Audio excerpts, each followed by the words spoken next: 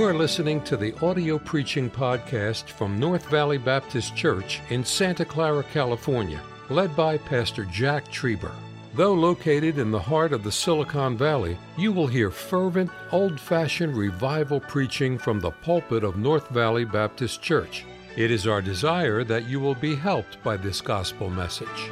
Amen, and what a joy it is to be in God's house tonight. I am so thankful for the singing of the North Valley Baptist Church. There is no church that sings like this church. I feel like after all this special music, God has done an amazing work in my heart. I'm ready to hit the altar and go home. How about you? Now, I want to give you your money's worth tonight, and so we still have some preaching to do. But I am so thankful to be in God's house. There is no place I would rather be tonight than right here at the North Valley Baptist Church. And as Brother Cooper said, God has blessed us with amazing weather. It is beautiful out this evening, and I can see all the fires going. I know we have the heaters going over there, and I thank you for being in God's house. Tonight we find ourselves sort of in an interesting place. It's a place where perhaps there's some uncertainty in your mind. It's a place where maybe there's a little bit of fear. Perhaps as you've been watching the polls and you've been reading the news, perhaps there's a spirit of defeat in your heart tonight. But I'm glad that you came to God's house, because this is the place where we can get all of that resolved tonight. You know, as we think about that, I'm reminded that God hasn't called us to live a life of defeat. As Brother Everson said, we are more than conquerors. We're on the winning side. We don't have to go through life discouraged. We don't have to go through life disappointed. We don't have to go through life hoping that everything's going to turn out all right, because we read the back of the book and we win. We know the ending. We're on the winning side. There's no need to fear this evening. For the next few moments, I'd like us to turn to the book of 1 Kings. 1 Kings in chapter 18. And I'd like us to look at the life of Elijah. Elijah was a mighty man of God that God used mightily to turn the nation of Israel back to him.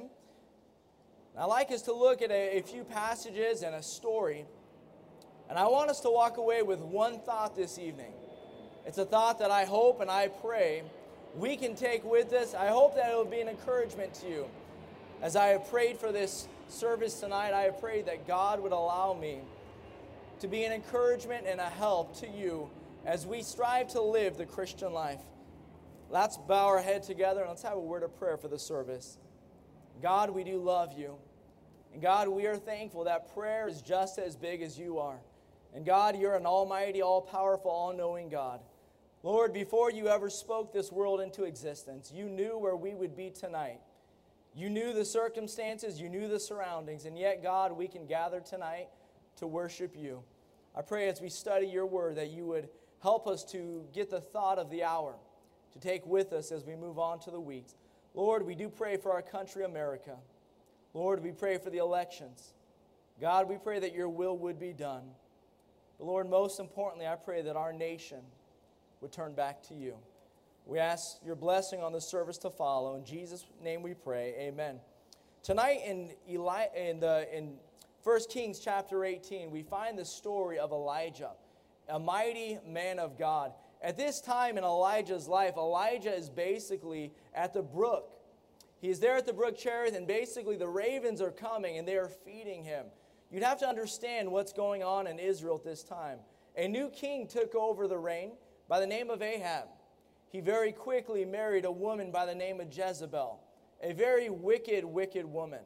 The Bible says that when she came and took over that position of queen of Israel, she brought with her all kinds of idols. She brought with her false gods. She brought with her the groves and the prophets, the false prophets. She took the nation of Israel from looking to God Almighty to looking after the false gods of Baal. She basically sent out into the nation and began to round up and kill the prophets of God. It was a very depressed time for the people of Israel. We find that during this time, God looks down and through Elijah sends judgment. He tells King Ahab there's going to be a drought, there's not going to be rain. And for a period of 3 years, there's no rain. The prophets of God go into hiding, and Elijah finds himself at the brook. You can imagine it was a very depressed time. If we were to study this passage out, we would be able to make a lot of similarities between where Elijah finds himself in the nation of Israel and where we find America tonight. But in 1 Kings chapter 18, verse 1, we see that the word of God comes to Elijah. And God tells Elijah, Elijah, I want you to go to Ahab, and I want you to tell Ahab, I'm sending the rain. Now you have to understand, Elijah was a marked man. Elijah was someone who Ahab had been looking for. He had been searching high, he'd been searching low. He had been going from city to city trying to find Elijah. And God says, Elijah, I'm going to send you to King Ahab. As he goes to King Ahab, Ahab approaches him. And in verse number 17, they meet. And Elijah says to him, Art thou he that troubleth Israel? Isn't it an amazing thing that here's Elijah, the man of God, person who was following after God, who was doing what God had commanded him to do. And here was a wicked political leader who looks at the man of God and says, you're the problem. You're the reason we're in the mess we're in. But Elijah, being a man of God and being a very bold man, looks at him and says, it's not me, Ahab, it's you.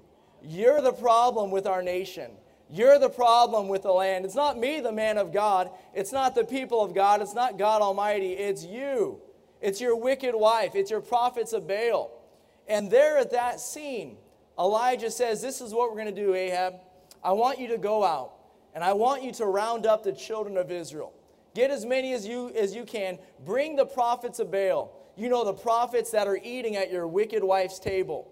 I want you to get them, and I want you to assemble us together, and we're going to meet at Mount Carmel. And that's exactly what King Ahab does. He goes out, he rounds up, he calls the children of Israel. He brings the prophets, and they meet at Mount Carmel. It's an amazing thing what transpires from here. Elijah then challenges King Ahab. I really like Elijah. He's an amazing person. He's a man's man. As I read over this passage many times, I thought, man, we need more men like Elijah in America today, who's not afraid to stand up to the politicians, not afraid to stand up to the wicked political leaders and say, thus saith the Lord. And we find Elijah, and he says, this is what we're going to do. He asked the question to the nation of Israel. He says, why halt ye between two opinions? He said, ladies and gentlemen, we have a problem here. We have some people worshiping God, and we have some people worshiping Baal. This isn't right. There can only be one true God, and we're going to settle it right here and right now. He says, let's do this. You take a bullock, I'll take a bullock. You prepare the sacrifice, I'll prepare a sacrifice. You get wood, I'll get wood, and this is what we're going to do. You call on the name of your God, and I'm going to call on the name of my God. And let the God that sends fire down, let him be your God. And let's worship him. And they look at each other and they say, that's well said. That sounds like a plan. Let's do that. What we find happen next is the prophets of Baal immediately begin to get to work. They take their bullock and they cut it in pieces. They prepare it. They then take the wood and the stone and they build their altar. They begin to prepare their sacrifice. They have everything in place. And they begin to call out to the name of Baal. They begin to call out to their God and send fire. And the Bible says that from morning until noon, they are busy at work, but nothing happens. There's no fire that falls. There's no answer in response to their prayer. Nothing is going on. It's amazing to note that Elijah during this time seems to be doing nothing. He's not preparing the sacrifice. He's not building an altar. He's basically sitting back and watching. Now, if you think about it, here he is. He's challenged the prophets of Baal. There's a lot riding on this challenge. The entire nation is looking to him to see who is the real God. And yet, while this other group of people, these false prophets, are building and getting ready, he is sitting back doing nothing. I love what happens next. It's an amazing, I think God allows us to see the humanity of Elijah, to realize he was a real person just like us. What the Bible says in verse 21 and 27, the Bible says, at noon, Elijah began to mock. He began to make fun of. He began to call out. I imagine he would have said, "Hey, prophets of Baal, how's it going over there? Do you got the bullock? Do you have the wood? Is your God answering you? I haven't seen the fire fall yet. Is everything okay over there?" He begins to literally make fun of them. Look at what the Bible says in verse 27. The Bible says, "And it came to pass at noon that Elijah mocked them and said, 'Cry aloud, for he is a god. Either he is talking, or he is pursuing, or he is in a journey, or peradventure he sleepeth and must be awaked.'" He calls out, "Hey, prophets of Baal, I see you've been busy for hours. I've been sitting over here just kind of taking it easy myself, but I see you've been busy. There's a lot of activity going on. I see your altar. I see your sacrifice, but I don't see your fire. I don't see that your God has answered." I know what the problem is. Perhaps he's in a conversation. Maybe he's busy talking and he just can't, he doesn't have time for you. Or maybe he's on a journey. Perhaps your God went on vacation. He took a little break and maybe he left his voicemail on, or I know what it is.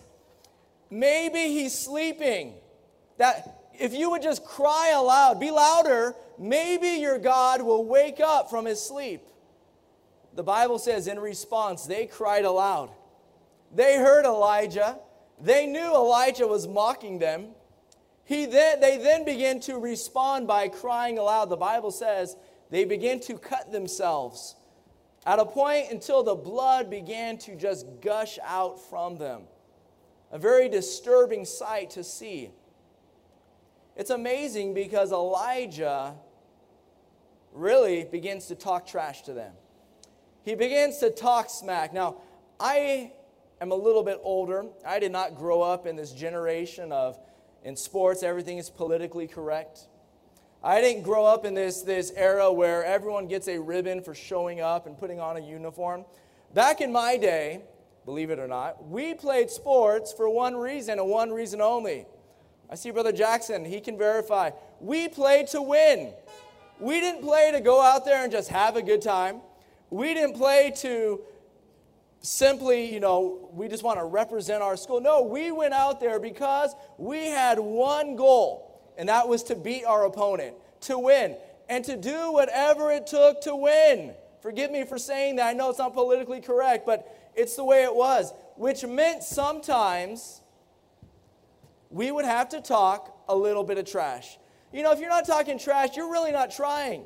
You're not putting your best foot forward. I can remember in the soccer field, I played defense, and myself and the other people who played defense with me, we knew if someone was going to come into our zone and try to shoot and score on us, they were really going to have to work hard. And we did everything we could to be as physical as possible and literally put them on the ground. Our goal wasn't to hurt them, to injure them, but we wanted them to know, look, when you come into our zone, you better be ready because you're really going to have to earn this goal. And from time to time as we would slide tackle them and they would end up on the ground, we would walk by and we would make a comment or two to them and we would say, hey, you better get comfortable down there. You're going to be down there a lot tonight. Every time you come into this area, just be prepared. We're going to put you on the ground. You are not going to score on our team. What were we doing? We were talking trash. We were trying to get in their heads. Why? We wanted that psychological advantage. We wanted them to know not only can we play, but we're going to get in your heads and we are going to win decisively. Now, like anything, there's a time and there's a place for talking trash. This is what I've learned from my experiences being on winning teams and unfortunately being on some really bad losing teams. You don't talk trash when your team stinks. You ever notice that? If your team is no good, if you're the Bad News Bears, you're not out there talking trash to the other team. You know your place. You know you roll. You realize it's not the time to do it. You also don't talk trash when you're losing the game or when you've already lost. You get blown out and you walk, you guys stink. It means nothing. It's like, what are you doing? You lost the game. The scoreboard spoke louder than your trash talking. But I want you to think about that. You don't talk trash when your team is no good. And you don't talk trash when you're losing or when you've lost. And here's Elijah. He hasn't even begun to build his altar. He hasn't prepared a sacrifice. He hasn't even gotten started. And yet we find him literally mocking the other side, talking trash to them, letting them know, you guys are going to lose. Why would he do that? Because he had such great confidence in his God. He knew who was on his team, and that was God. He knew that, hey, if God be for us, who can be against us? He knew he was on the winning side. He didn't go into it wondering, I wonder who's going to win this challenge. I hope we really have a chance. No, when he issued that challenge, he knew it was a done deal. The story was over. He was victorious. And that is why he could go in and he could mock them without even starting. It's amazing what happens. Then Elijah gets serious and he says, all right, it's time to start. And he prepares his bullock. He goes back, and it's interesting if you read it, he goes back to the altar of God that was neglected. He goes back to the altar of God that had not been used for some time, and he begins to build it back up.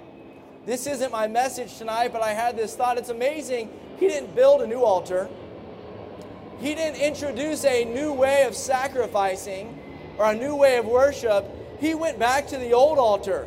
He said, if it was good for the generations before me, if it was good for the people who worship God before, then you know what? It's good enough for me. I don't have to find a new altar. I don't have to come up with a new way of worship. I'm going to go back to the old paths that worked in the days of Israel, and it'll still work today. It's not my message. That's bonus for you this evening. But he goes and he prepares his altar. He gets the meat ready. He builds the stones, 12 stones representing the 12 tribes of Israel.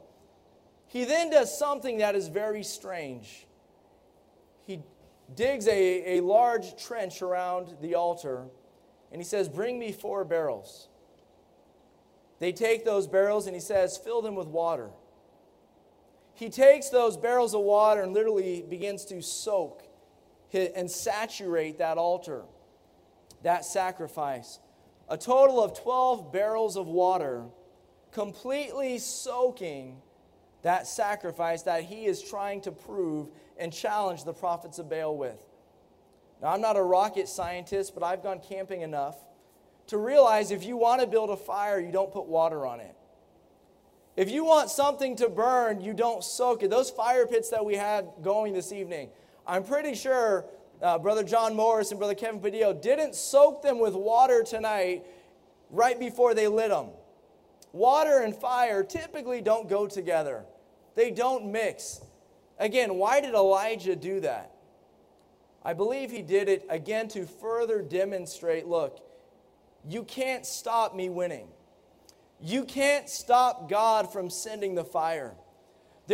Because it is so wet, there is nothing, humanly speaking, that I can do to light this.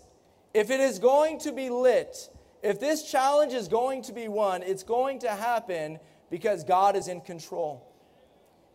The Bible says he then stepped back and he began to call on the name of his God. And he called on the name of the God of Abraham, the God of Isaac, the God of Jacob. The Bible says that the fire of the Lord fell, consumed the sacrifice, burnt up the altar, completely licked up all the water. There was nothing left. He consumed it. The prophets of Baal then began to look, and the Bible says that the children of Israel worshiped God. It said, the Lord, He is God. The Lord, He is God. Elijah then rounds up the prophets of Baal and says, kill them. And he slays in that day all of the prophets of Baal. Imagine what an amazing victory that Elijah saw happen there. Imagine it. The fire of the Lord fell, consumed it. People fell on their knees and worshiped God. The false prophets of Baal were killed. God won an amazing, unbelievable victory for Elijah that day. The story doesn't end there, though. In verse 41, the Bible tells us that Elijah tells Ahab, now that it's all said and done, now that he proved that his God was God, he says, Ahab, get thee up. Go home. Nothing else to see here, folks. Go ahead and go home, Ahab. Go home and eat and drink, because it sounds like rain is coming. Remember when I told you 3 years ago there wasn't going to be rain? Well, go ahead and prepare yourself, because the God whom I serve is now going to send rain. Ahab then gets in his chariot and begins to take off. And perhaps one of the most interesting verses I found, and this is one of those verses that Brother Bertram's going to have to elaborate and explain to me, because I'm sure there's some deep spiritual meaning, but I'm staying shallow today, and I think there's a very practical illustration here. The Bible says in verse number 46, let's take a look at it together. Verse number 46, and the hand of the Lord was on Elijah, and he girded up his loins and ran before Ahab to the entrance of Jezreel. Here is this amazing victory. And Elijah wins. Ahab packs up his chariot. He begins to head home. And Elijah could have just walked away. He could have said, that was amazing, God, it's done. But for whatever reason, the hand of the Lord comes upon Elijah. He girds his loins and he begins to run ahead of Ahab. I don't know if that is literal, where he began to literally run right in front of his chariot. And as Ahab rode in his chariot, Elijah ran next to him, smiling at him. But he beats him to the gates. And so as Ahab is coming into the gates of Jezreel, Elijah is there. And I imagine Elijah is just smiling, ear to ear. Hey, Ahab. Hey, you remember what just happened? Do you remember my God that just won? It seems to me as if maybe he was gloating a little bit. Maybe he was bragging a little bit. Maybe he was perhaps showing off a little bit. Why? Because he knew his God. He knew that his God had all power and all might, and that his God was not going to lose. Elijah's on cloud 9, really. He just witnessed this amazing victory. It's a picture of the victorious Christian life. I wish every single day of my life was like that story of Elijah. I wish I went from mountaintop to mountaintop to mountaintop, high to high to high, just living in victory in the Christian life. But if we're real this evening with each other and we're honest, unfortunately the Christian life is sometimes up here, and then in perhaps moments like tonight, with great uncertainty, we find ourselves at a low. We find ourselves in the valley. In chapter 19, verse 1, it's a continuation of the story. In fact, it's the same exact story. In chapter 19, verse 1, Ahab goes home to Jezebel and tells Jezebel of what happened that day. Jezebel sends out a messenger to Elijah and says, you're a dead man.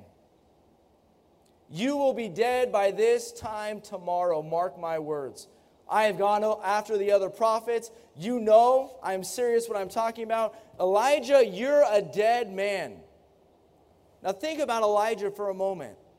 He just literally saw the fire fall down from heaven. He saw the prophets of Baal rounded up and killed. He saw an amazing miracle. He saw the rain come at the word of God.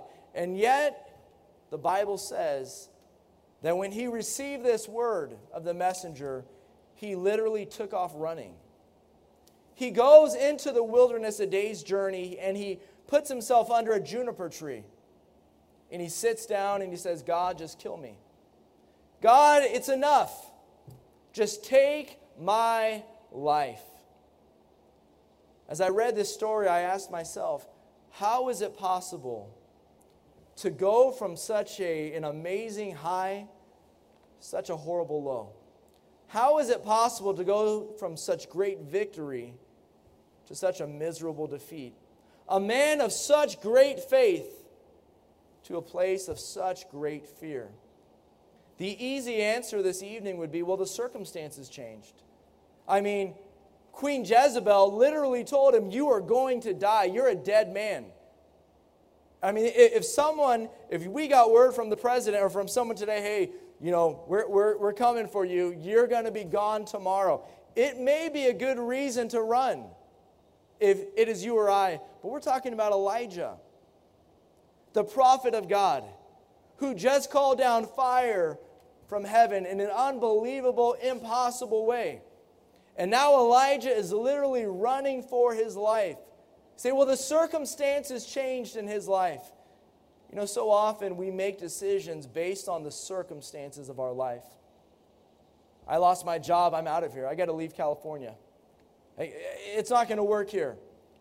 Or we read in the news and the governor's passing another crazy law, unconstitutional. You know what? California, I am out of California. Forget it. This place it's crazy. I'm moving on. Sometimes we make our decisions based on the circumstances that surround our life.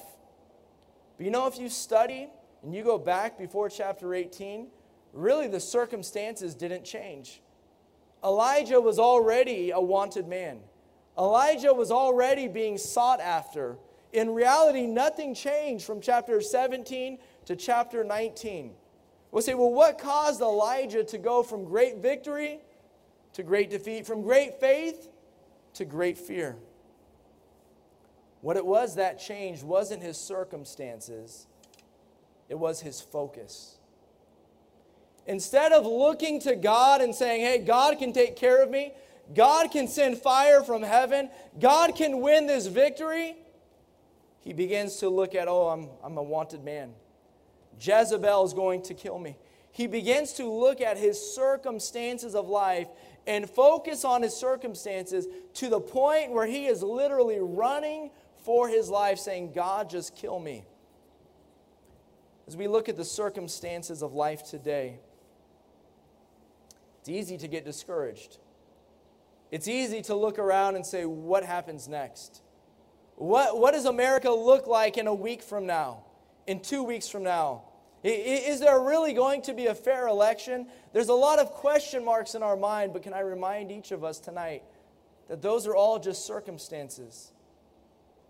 No matter who wins the election tonight or tomorrow or a week or a month from now, whenever it's settled, I can promise you that in 4 years, there's going to be a whole different group of people.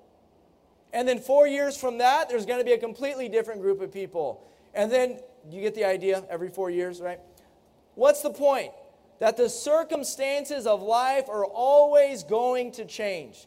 They've always changed in the past. They will continue to change now. They will change until we go home to heaven one day. We cannot live our lives from a place of fear based on the circumstances of our life. Tonight in your life and mine, I wonder, what are we choosing to focus on? What is focus? Focus is simply a directed attention. It's what we choose to center our attention toward. I can remember in high school, so many of my coaches would give us a prep talk before, usually the practice before game day, and they'd say, you got to focus on the game. You got to get focused. You got to be ready to go. You got to focus, focus, focus. I can remember we had a coach, Coach Thompson. And when he became our basketball coach, most of the guys were pretty ticked off with him. He was intense. I mean, he was super intense. I can remember we'd get into these huddles and he'd say, eye contact, eye contact. And if someone wasn't looking at his eyes, he would say, give me laps, take off. And he would send us around the court over and over. What was he trying to get us to do? To focus on him. Usually, everyone had a different routine to get focused. Before basketball games, I'd go home and I'd play PlayStation, NBA 2K. That is how I would get ready. I'd get focused for my basketball game. Or I would turn on the classic movie, Hoosiers. I mean, nothing got me excited to go play basketball like Hoosiers. And I would get psyched up. I would get focused. I would think about basketball. I would watch on my VHS player, pre-recorded, video clips of Michael Jordan and the Bulls. What was I trying to do? I was trying to get my mind on basketball. If I had a quiz that day in school, or if I had a test that day in school, it really didn't matter. I didn't care. My focus my attention, my every thought was on that game. It was on that sport. It was, all right, this is my position. This is my role. This is what I have to do. This is our strategy to win. That was my focus. I wonder in our lives this evening, what is it that we're focusing on? What is it that we are directing our attention to on a daily basis? You know, Apple has this neat thing on the iPhone. It's called Screen Time. At the end of the week, it gives me a report that tells me how many hours a day I spent on my phone. It then further breaks it down. It says, this is how much time you were on email. This is how much time maybe you spent on social media. This is how much time you spent on the news. You know what it's doing? It's basically telling you, this is what you focused your attention on this week. I have to admit, sometimes when I see that screen report, I'm extremely discouraged. No way. There's no way I spent 8 hours today on my phone. But it's amazing that, you know what, I wondered how many times today did we look up the election results? How many times did we go to social media to see what is being said about this? What about what's going on in Michigan? How many times did we turn our attention and our focus on the things, the circumstances that are going on around us? I wonder how many times today we thought, God, whatever happens in the elections, I know you're in control. God, no matter what happens today, I just want to praise you. God, I want to give you the glory because, God, you're worthy. And although I may not know who's sitting at the White House next term, I know who's on the throne, who's been there, and who will continue to stay there. I know that you're the God of all this universe, that you have all power, you have all might, and you have not forgotten about me. It's human nature to look at our circumstances and to base our life off circumstances. You know, when we base our life off circumstances, it's like riding a roller coaster. It has its highs, it has its lows. It's ups, it's down, it's side to side, it's upside down, right side back up. And we come off shaken, we come off almost dizzy, trying to figure out what is going on in my life. But that's not how God wants us to live our lives. God wants us to live our life focused on Him. When we focus our life on God, it gives us stability. Why? Because no matter what may change around us, He never changes. No matter what the circumstances of life may dictate to us, God is still on the throne. He's still in control. So many times we make decisions and we focus on every circumstance around us that we forget about what truly matters in life. I wonder, have we focused on that day where we trusted Jesus Christ as our Savior?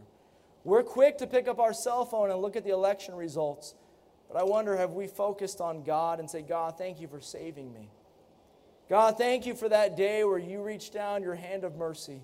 And God, when there was nothing I could do for myself, you picked me up out of that miry clay.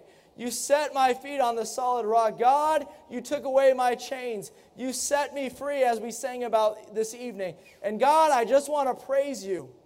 God, I just want to thank you. God, I want my eyes to be focused on you. I wonder if God would have us, and I know He would, to focus on the fact that all around us, people are dying and going to hell. Does it matter who's in the White House next term? Absolutely. Does it matter more that someone may die and go to hell and not know Jesus Christ as their Savior? I want my focus to be so on God that when I see people, I'm not asking myself, I wonder if they're Republican or Democrat. I wonder if they support President Trump or if they're for Joe Biden. I want my thought, I want my concern to be, I wonder if that person is saved. I wonder if they know Jesus Christ as their Savior. If we're focusing on the temporal circumstances, that's not going to be our mindset. We can have victory in the Christian life, but it's going to require us to focus on God. When Peter focused on Christ, he walked on the water. By faith, he stepped out of the boat and began to walk on water to Jesus Christ. But when he took his eyes off Christ and began to look at the waves, the Bible says he began to sink. The children of Israel saw the walls of Jericho fall when they put their faith in God's deliverance. But when they turned to their own ability, they were defeated by the tiny nation of Ai. Fear caused the children of Israel to stand still. While the Egyptians approached, faith caused them to step out and cross the Red Sea. All throughout the Bible, we find story after story after story where a person in their humanity and their flesh could not do the impossible. But God does it. God breaks through. God makes the impossible possible. Can we focus on Him? I have to admit to you, I hate COVID. I hate every aspect of it. I hate the lockdowns. I hate the shut-ins. I hate the masks and the shield. I hate the social distancing. I hate every aspect. I don't mind sitting outside. This is kind of nice. But I hate everything else. And you know, sometimes pastor stands up here and pastor says, well, it's amazing to see what God is doing through COVID. And if I'm honest with you this evening, I cringe a little bit. Because sometimes I get so focused on all the negatives of what's going on with COVID that I miss seeing what God is doing. Can I be honest and tell you that in my life, one of the greatest things that have happened to me is COVID. Why? Because it's brought me to a point where I realize I can't do this thing called life on my own. I can't be what I need to be as a school principal. I can't be the husband and the father I need to be. I can't be a man of God that I need to be without His aid, without His help. It's caused me to have a greater reliance on God than ever before. I have done my very best over these last matter of weeks to turn off the news. For those of you who know me, you know I love politics. I love to talk politics. I love to read politics. I enjoy it. I taught government for a number of years in the school, and I love politics. But I've had to really work on it because if I'm not careful, I know what reading all the news does to me. I know how it gets me discouraged. I know how it causes me to lose faith and increase fear. But when I turn my eyes upon Jesus, when I begin to look and think that, God, I know You're in control. God, I know that I can trust You. I know that come what may, Your will be done. You have a perfect plan for my life. And God, I'm not going to make a wrong decision based on the circumstances I find myself in. God, I want to completely and utterly rely on You. I ask you this evening as we prepare for the invitation, what is it that you're focusing on? As we go through the next number of days and weeks and months and even years, as North Valley Baptist Church, can we make a decision? I'm not going to focus on my surroundings, but I'm going to focus upward. I'm going to look to God. I'm not going to live in fear. I'm going to live in faith. And by doing so, I will live a life of victory. Thank you for listening to the audio preaching podcast from North Valley Baptist Church in Santa Clara, California, led by Pastor Jack Trieber. For more information about our ministry or to find out how to get in contact with us, visit our website at nvbc.org. May God bless you as you serve Him this week.